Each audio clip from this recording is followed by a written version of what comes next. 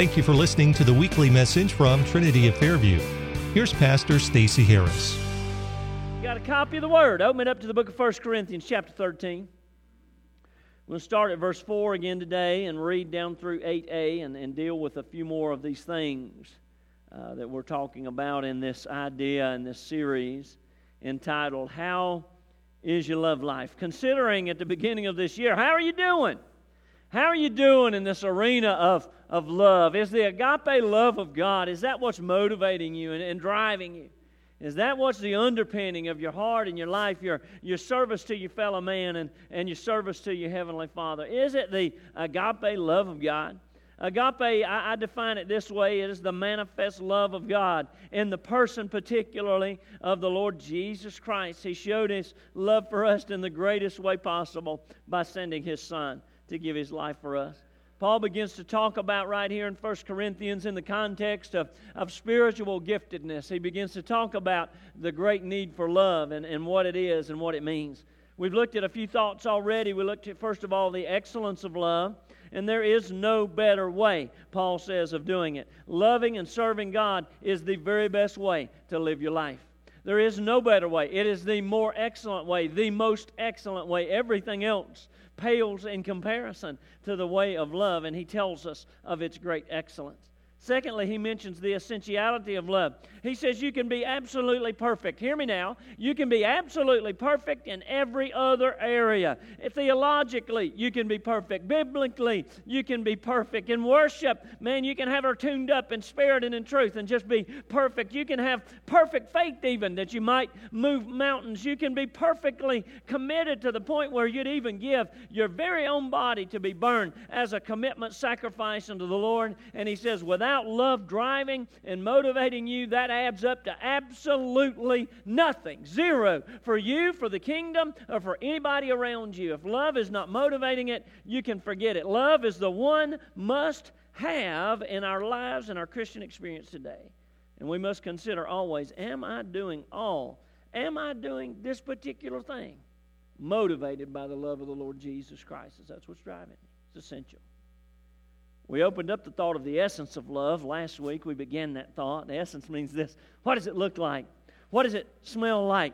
What is at its core? What is the thing that defines love? We've looked at 3 elements of 16 that Paul makes statements for us here, telling us of the essence, the definition, if you will, of the love of God. And we can use these well to gauge our love life.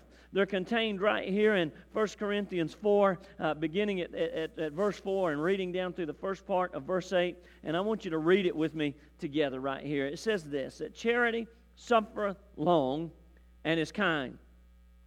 Charity envieth not. Charity vaunteth not itself. Love is not puffed up. Love does not behave itself unseemly. Love seeketh not her own. Love is not easily provoked. Love thinketh no evil. Love rejoiceth not in iniquity. Love rejoices in the truth. Love bears all things, believes all things, hopes all things, and endures all things. In verse 8a, what a powerful statement. Love never fails. What a statement. I'm going to give y'all a little test today, a pop quiz. I used to hate those words in school. Whenever the teacher would say, would you take out a clean sheet of paper? Man, my heart would drop through the floor because I was never, ever prepared for a pop quiz. Would you take out a clean sheet of paper? But don't fret today. I think you're going to do very well on the test. I'm going to make it a fill in the blank. And as I read it, I want you guys to fill in the blank. And you'll find that you're going to do very well. I picked some familiar things, familiar sayings from the realms of music and man, even movies. Some of these things, I don't think you're going to have trouble with these at all. So as I read and leave you a blank, you fill it in. I picked one from the realm of music. A group called the Beatles once had a song entitled this, I Want to Hold Your... Hey, y'all are doing good. Yeah. Some of you 60s people up in here, I guess. Here we go. How about this from the realm of advertisement? It takes a licking and it keeps on... some of y'all gray-haired people remember that. What ad's that for? Timex. See, back in those days, we didn't even know Rolex existed in western North Carolina. But, beloved, we knew Timex did. It takes a licking, and it keeps on ticking. See, y'all are 2 for 2. How about this old saying? Practice makes... Yeah, y'all are good. I wish I could apply that to my life in a more deeper way than I do. How about this? You can't teach an old dog new what? Tricks. See, y'all are even anticipating. You're not even letting me get to the blank. Y'all are so confident and doing good. I picked this from the realm of entertainment and the movies. One of my favorite movies and one of my probably my favorite genre, the good, the bad, and the ugly. See, I fit in that ugly category. That's why I left that one blank. Now, here's one from a biblical perspective. I hope you do equally as well on it. God is, a little mixed answer. A little different. And you see, we get to that, we can shout out the other things with great agreement. But when you begin to consider who God is, man, it seems that anything you say falls short or somehow doesn't encompass the majesty and the glory and the honor of who He is. It seems difficult to define Him with one word to fill in a blank. As we look to the Word, man, we see that there are at least 4 places that I see that we could fill that blank in with quotes from the Scripture. There may be more, and if there are, I would love to know them so that I could expand my repertoire. But over the last 20 years, and incidentally, I didn't think about this till this week, but 20 years ago today, I came on staff at this church right here. What a thought, man. 20 years ago, here I am. I thought about that this week. How cool. So over those 20 years of study and preparation, I found 4 things in the Word that I see fill this blank in by the Word itself. Hebrews 12:29 says this. It says, man, we ought to do our best, and we ought to respond to the Lord. Verse 28 says, with great reverence and understanding, and we ought to give Him our best. Why? Because it says in verse 29 that our God is a consuming fire. That's the Word of God defining God. It says that our God is a consuming fire. You know how the Hebrews described it? They described it the Shekinah glory of God. And what they were saying is that God is so holy and so righteous and so glorious that anything substandard, anything sinful, anything outside of who He is could not exist for even an instant in His presence. When it comes in, it's consumed by His glory and His holiness. And don't ever forget, when you're defining God, to overlook the truth that God is, beloved, a consuming fire. That's who He is. One of these days, the Word tells us that Shekinah glory is going to overcome everything that was ever evil on this earth, and it's going to burn it up so much like so much wheat and chaff. And the only things that are left are the things that will be tried by that fire. Praise be unto God. It's not by my righteousness, but it's by the righteousness of Jesus Christ that the glorious fire of God won't consume me. I'm glad to be trusting in His grace today. God is a consuming fire. That's what the Word says of our Heavenly Father. Secondly, He says this, John chapter 4, verse 24, Jesus Himself, talking to the woman at the well, He said this. Now, you're worried about you worshiping in that church, or are you worried about worshiping in this church? Are you worried about who does it this way, or you're worried about who does it that way? And He said of Himself, now listen, He said, let me tell you something. God is what? Spirit. God is Spirit. And those that will worship Him will worship Him how? In spirit and in truth. You will never worship, you will never serve the God of this universe through your flesh. Our connection with Him is through the Holy Spirit of the living God. And the way that we live and move and have our being and connect to Him is through that spiritual connection that exists between He and I. He is nothing of the flesh. He is Spirit. That's how He defines Himself. Thirdly, we see in the book of 1 John, John writes a couple of things that we can garner in filling in this blank. 1 John 1:15 says this. God is, 1:5, says this. God is what? Light. And in Him is what? No darkness at all. Almost echoing that Shekinah glory, that brightness that is His, that just natural light and emanation. That's just who He is. Darkness cannot exist in His presence, for He is light. That's part of who He is. John also goes on in chapter 4, verse 8 of that same book. He says this, He that loveth not knoweth not God. Don't tell me you know God and don't love. Listen, if you don't love, you don't even know God. Why? He says this very emphatically, because God is what? Love. Praise be unto God. How many of y'all are glad today that God is love. I'm glad today that He has not chosen to deal with me according to His Shekinah glory, but He has chosen to deal with me according to His love. That was a choice that was altogether His. He could have done it any way He wanted to and been just right, but He chose to deal with me according to His love today. He is all those things, and I'm glad that God today is love. That's what part of Him Paul is talking about right here. And when you begin to talk about the essence of love, you can't get far by the person of the Lord Jesus Christ. If you want to know what a definition, a walking, talking, living definition of the agape love of God is, it only occurred one time in all of history. And beloved, that's the only time she'll ever occur. And that's when the Word itself became flesh and it dwelt among us. And we beheld His glory, glory as the only begotten of the Father, full of grace and truth. And everything He did was manifesting the agape love of God. It was His love manifest in flesh and bone right here before us. So when we read this text, I learned this some time ago, and man, it just impacts me to do it this way and to read it this way. When we read these things, we have to understand that Jesus is the perfect example, that He really is these things. Not only an example of them, He is these things. So I believe we'd do well to go back and read it. And where we see charity, or where we see love, or where we see that pronoun, we should substitute in there the Lord Jesus Christ. We ought to say Jesus.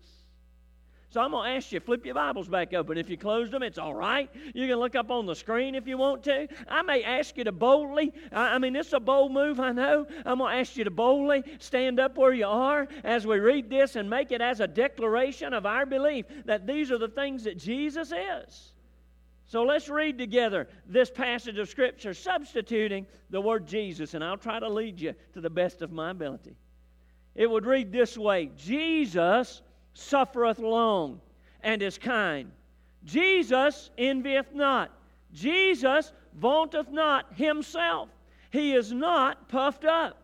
Jesus does not behave himself unseemly. Jesus seeketh not his own. Jesus is not easily provoked. Jesus thinks no evil. Jesus rejoices not in iniquity, but rejoices in the truth.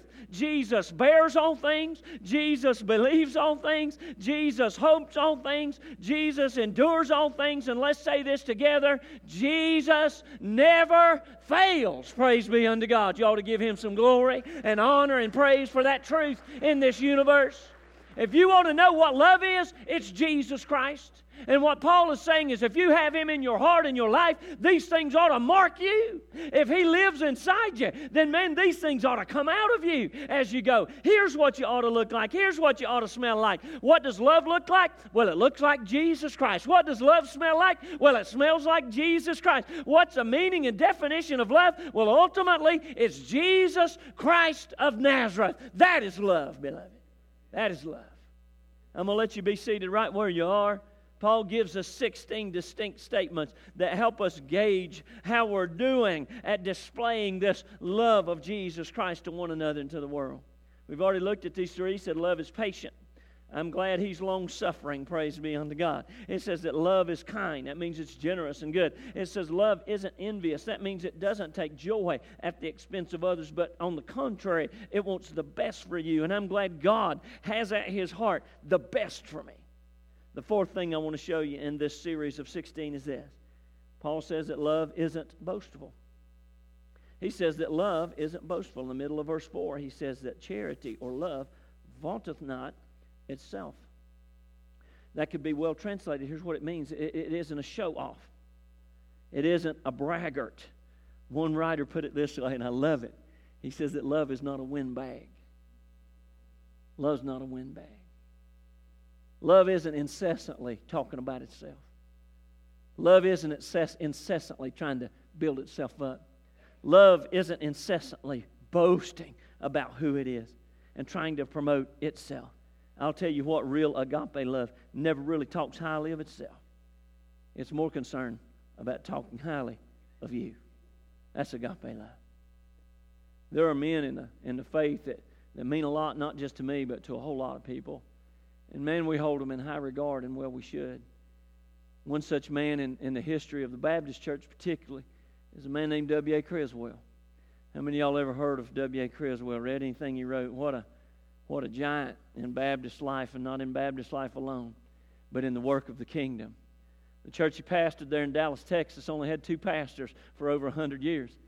2 pretty distinguished ones. One was Dr. George Truett, pastored it for a little more than 50 years. The other was Dr. W.A. Criswell, who took over after he left, pastored it for another 50 years. So over 100 years, 2 pastors. I don't think Trinity will make it that long because, man, my hair is just too gray. I'm just telling you, for us to have 2 pastors for 100 years.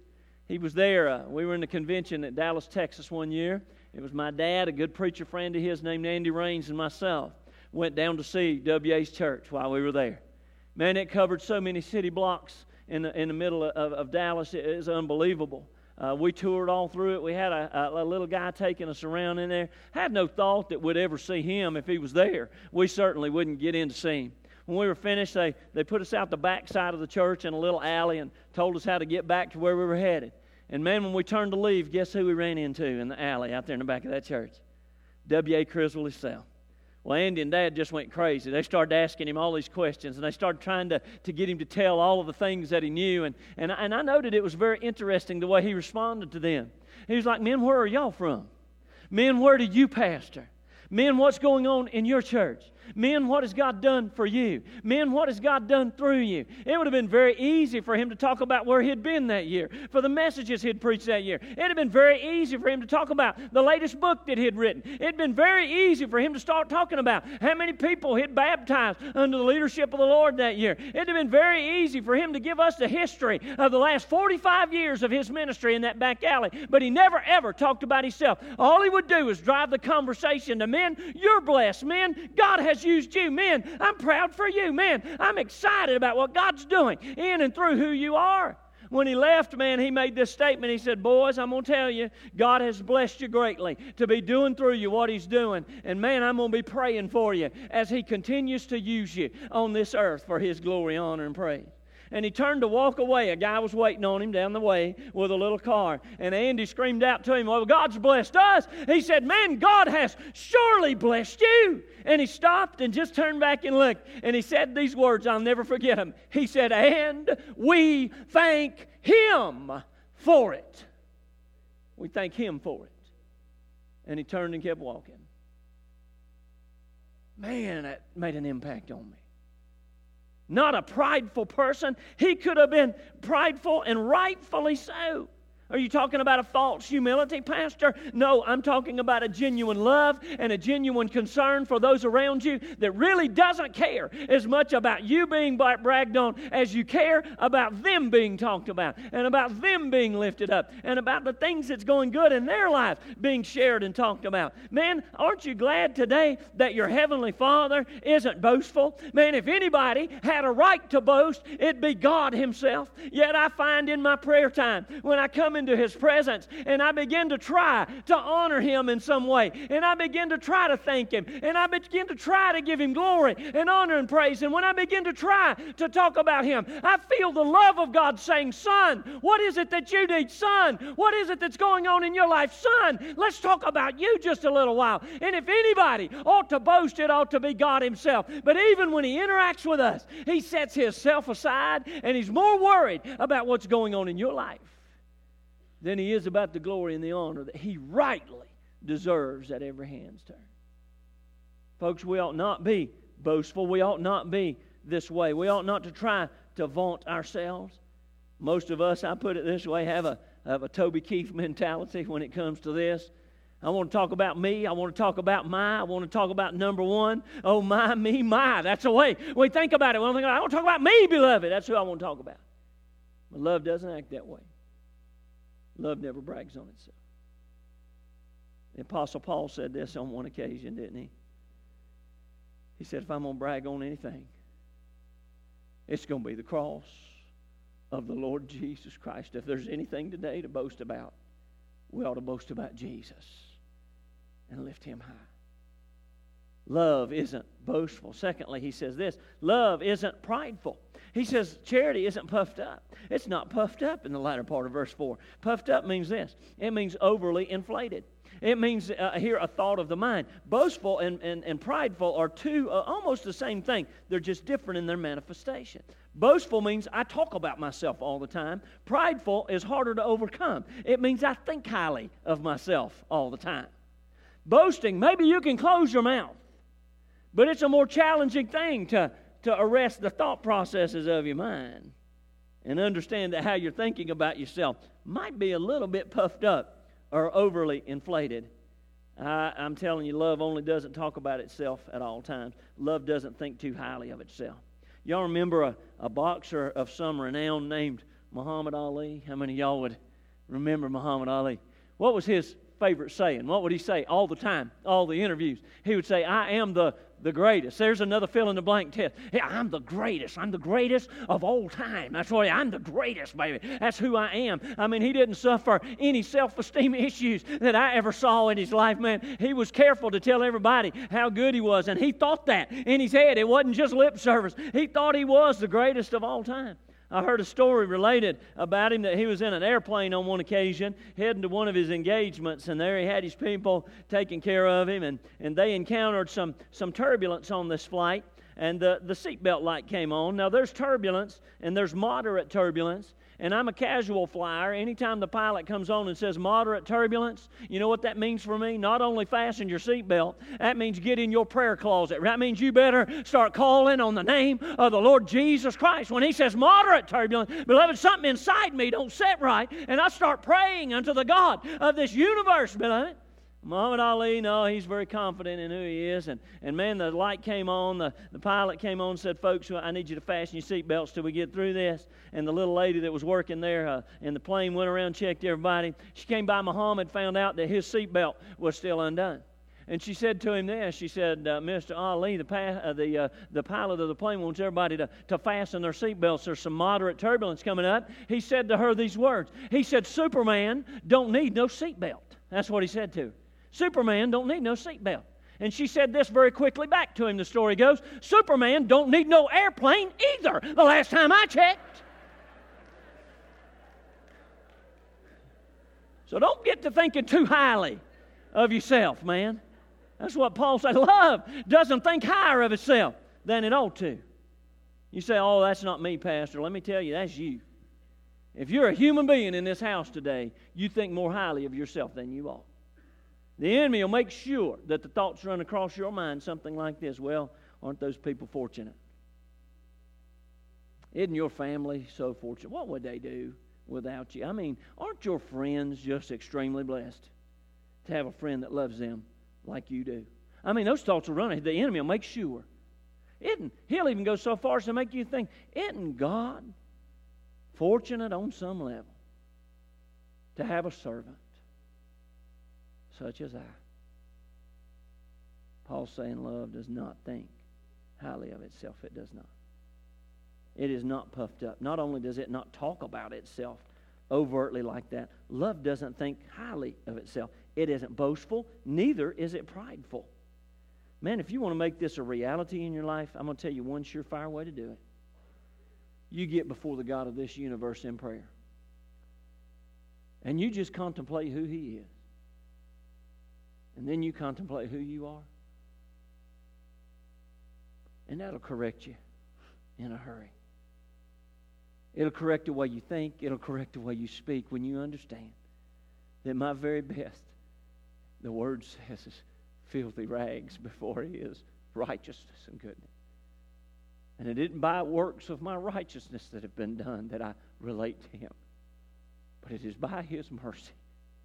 And His mercy alone that I know Him. And when you keep yourself in that perspective, beloved, it becomes a little easier not to say things you oughtn't to say. And not to think things you oughtn't to say. A wise man named John Riskin wrote this. He said, I believe the first test of a truly great man or woman is humility. He says, I don't mean a false humility or a doubt of one's own ability or a doubt of the giftedness of God or a hesitation to speak your opinion when it's needed. But really great men and women have this understanding that greatness is, listen to this, greatness is not in them, but it is that's at work through them by the merciful hand of a good and mighty God. And you see, we need to adopt that attitude and understand. God's given you a gift. Great. Understand it's His. And it's Him that's using it and working it through you. You teaching that class? Great! But understand that God's given you that gift to teach it and that opportunity, and it's really Him that's doing anything good through you. You preaching in that church? Great!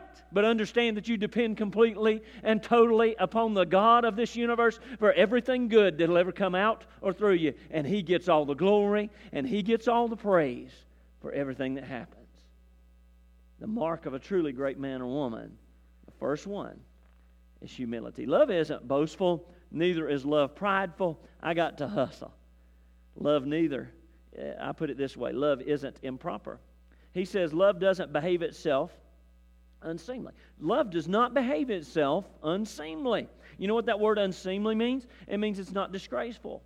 It means it's not dishonorable. It means it's not indecent. It can even go so far to mean it's not crass or it's not rude. I put it this way, it's not inappropriate. Love is never acting in such a way that's inappropriate. Have you ever seen somebody act, or have you ever act yourself and the thought of your mind was, wow, that wasn't very appropriate in that moment? Maybe I shouldn't have said that, or maybe I shouldn't have done that in that moment. That wasn't appropriate. Well, mark it down. It wasn't love. Because love always acts appropriately. I thought of it this way. One writer put it this way, and I love it. It arrests my thought process. He put it this way, love has manners. I like that. Isn't that a lost art in our society today, is manners? Isn't it a lost art just to say yes, sir, and no, sir? Isn't it a lost art just to open the door for a lady? It's becoming a lost art even to hold your tongue in mixed company. It's becoming troublesome to be anywhere and somebody not flaunting their freedom and, man, unbridledly living on this earth. Well, let me tell you, love never acts that way. It always acts appropriately in every situation.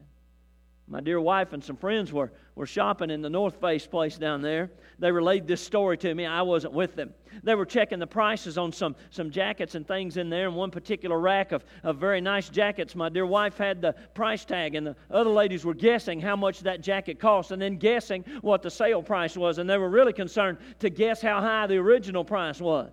Well, this particular jacket was very expensive, and they were guessing. And my wife said, she finally said, the price tag reads this on the original jacket, $499.99. How many of y'all know that's inappropriate? In and of itself, that's inappropriate, beloved, if anything ever has been. That's inappropriate. Man, she said some guy that was looking on the rack that had nothing to do with them turned and looked at her and said, lady, you're a dang liar. And he didn't use the word dang. Now, is that appropriate? I mean, people think they can express anything any old way they want to. She said, we talked about it and thought about, what if you were there? And I've thought about that a little bit. And I said, if I were there, I might have just whipped his tail for the glory of God. I mean, hey, I might have done it for love's sake, Bill. I might have taught him a lesson of the appropriateness of love. I told my wife that, and she said, no, you shouldn't have done that. He was pretty big. I mean, that's what she said. I said, hey, glory to God. Thank you, baby, for watching after me. She didn't say that to me. I'm just kidding. She said he was out of hand. And, man, I think about that. You think, why would you say that? Why? I mean, you don't know the people. You don't know anything about it, but that's the way people react. Let me tell you, love is never that way. It doesn't behave itself unseemly. There's a certain sense of decorum in the kingdom of God, beloved. There is. And love governs it. And when we're acting in the love of God, we're going to do the right thing. We're going to say the right thing. Man, we're going to act well. We're going to act well. Love doesn't behave itself unseemly. It's never improper. Fourthly, today I want you to think about this. Love isn't selfish in the time that I have. Love isn't selfish. It says it seeketh not her own. She seeketh not her own. Love's never selfish. Love's always concerned about the interest of others and not its own self-interest. And love always acts in the best interest of others. I wrote it this way: love puts its own desires on hold in the interest of others. Now, that's not the world today, and it never shall be. You know, my dear dad, he counseled me this week. We were talking a little bit. I was able to meet him for lunch one day. And he told me this. He said, son, don't you ever forget that the Bible was written for Christians and not the world. Don't forget that. He said, you're not going to take this and apply it to the behavior of the world in any way, in any time, any way, any shape, any form. You're not going to do it. He said, this is for us. It's written for people who know the Lord to help them understand how to behave. The world is going to be selfish. That's just who they are. A human being is going to be selfish. That's just how you're made, man. You're looking out for number one all the time.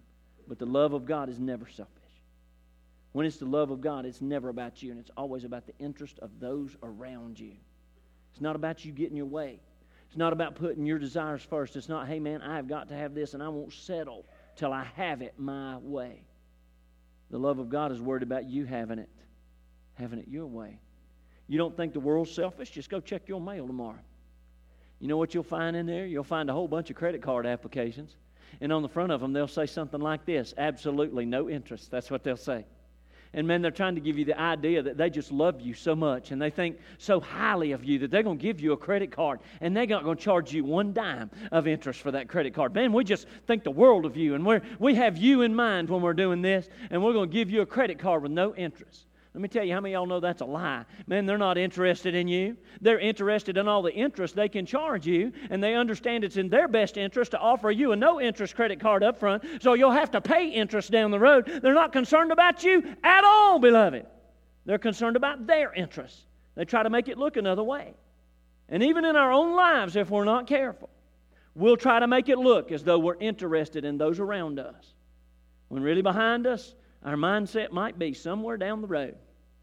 That's going to pay out for my good. Somewhere that investment's going to pay off. Let me tell you, the agape love of God never says things like this: I'll scratch your back and you scratch mine. It never says that. Never. The agape love of God never ever says one hand washes the other. You know, what I do for you, it'll come back to me. It never says that.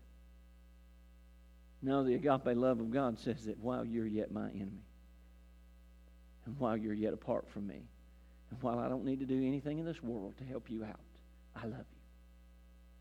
And I'm going to help you. Not because I need something or not because it benefits me, but because I love you and it's in your best interest. You know why Jesus Christ came? Because it was in your best interest. You know what God needed? Absolutely nothing from me. He didn't need me at all. He's not lacking in any arena or any area. Yet He looked out across the world today, and He saw you. And He said, you know what? It's in your best interest that I do this. It's for you. You're the one that needs the help in this situation. I don't need a thing. Yet I'm going to act on your behalf. That's the agape love of an almighty God. I challenge you this week to do something. I challenge you to pray and ask the Holy Spirit to give you an opportunity to do something for somebody that has absolutely no opportunity of falling out for your good down the road. I challenge you to ask the Lord. And I didn't say go look for something to do. I didn't say, well, the pastor told me I had to do this, so I'm going to go do this for this person. I think that'd be a good thing. What I'm saying is ask the Lord, ask the Holy Spirit to open your eyes in a moment this week and say, I need you to do this for that person right now. And watch what He does.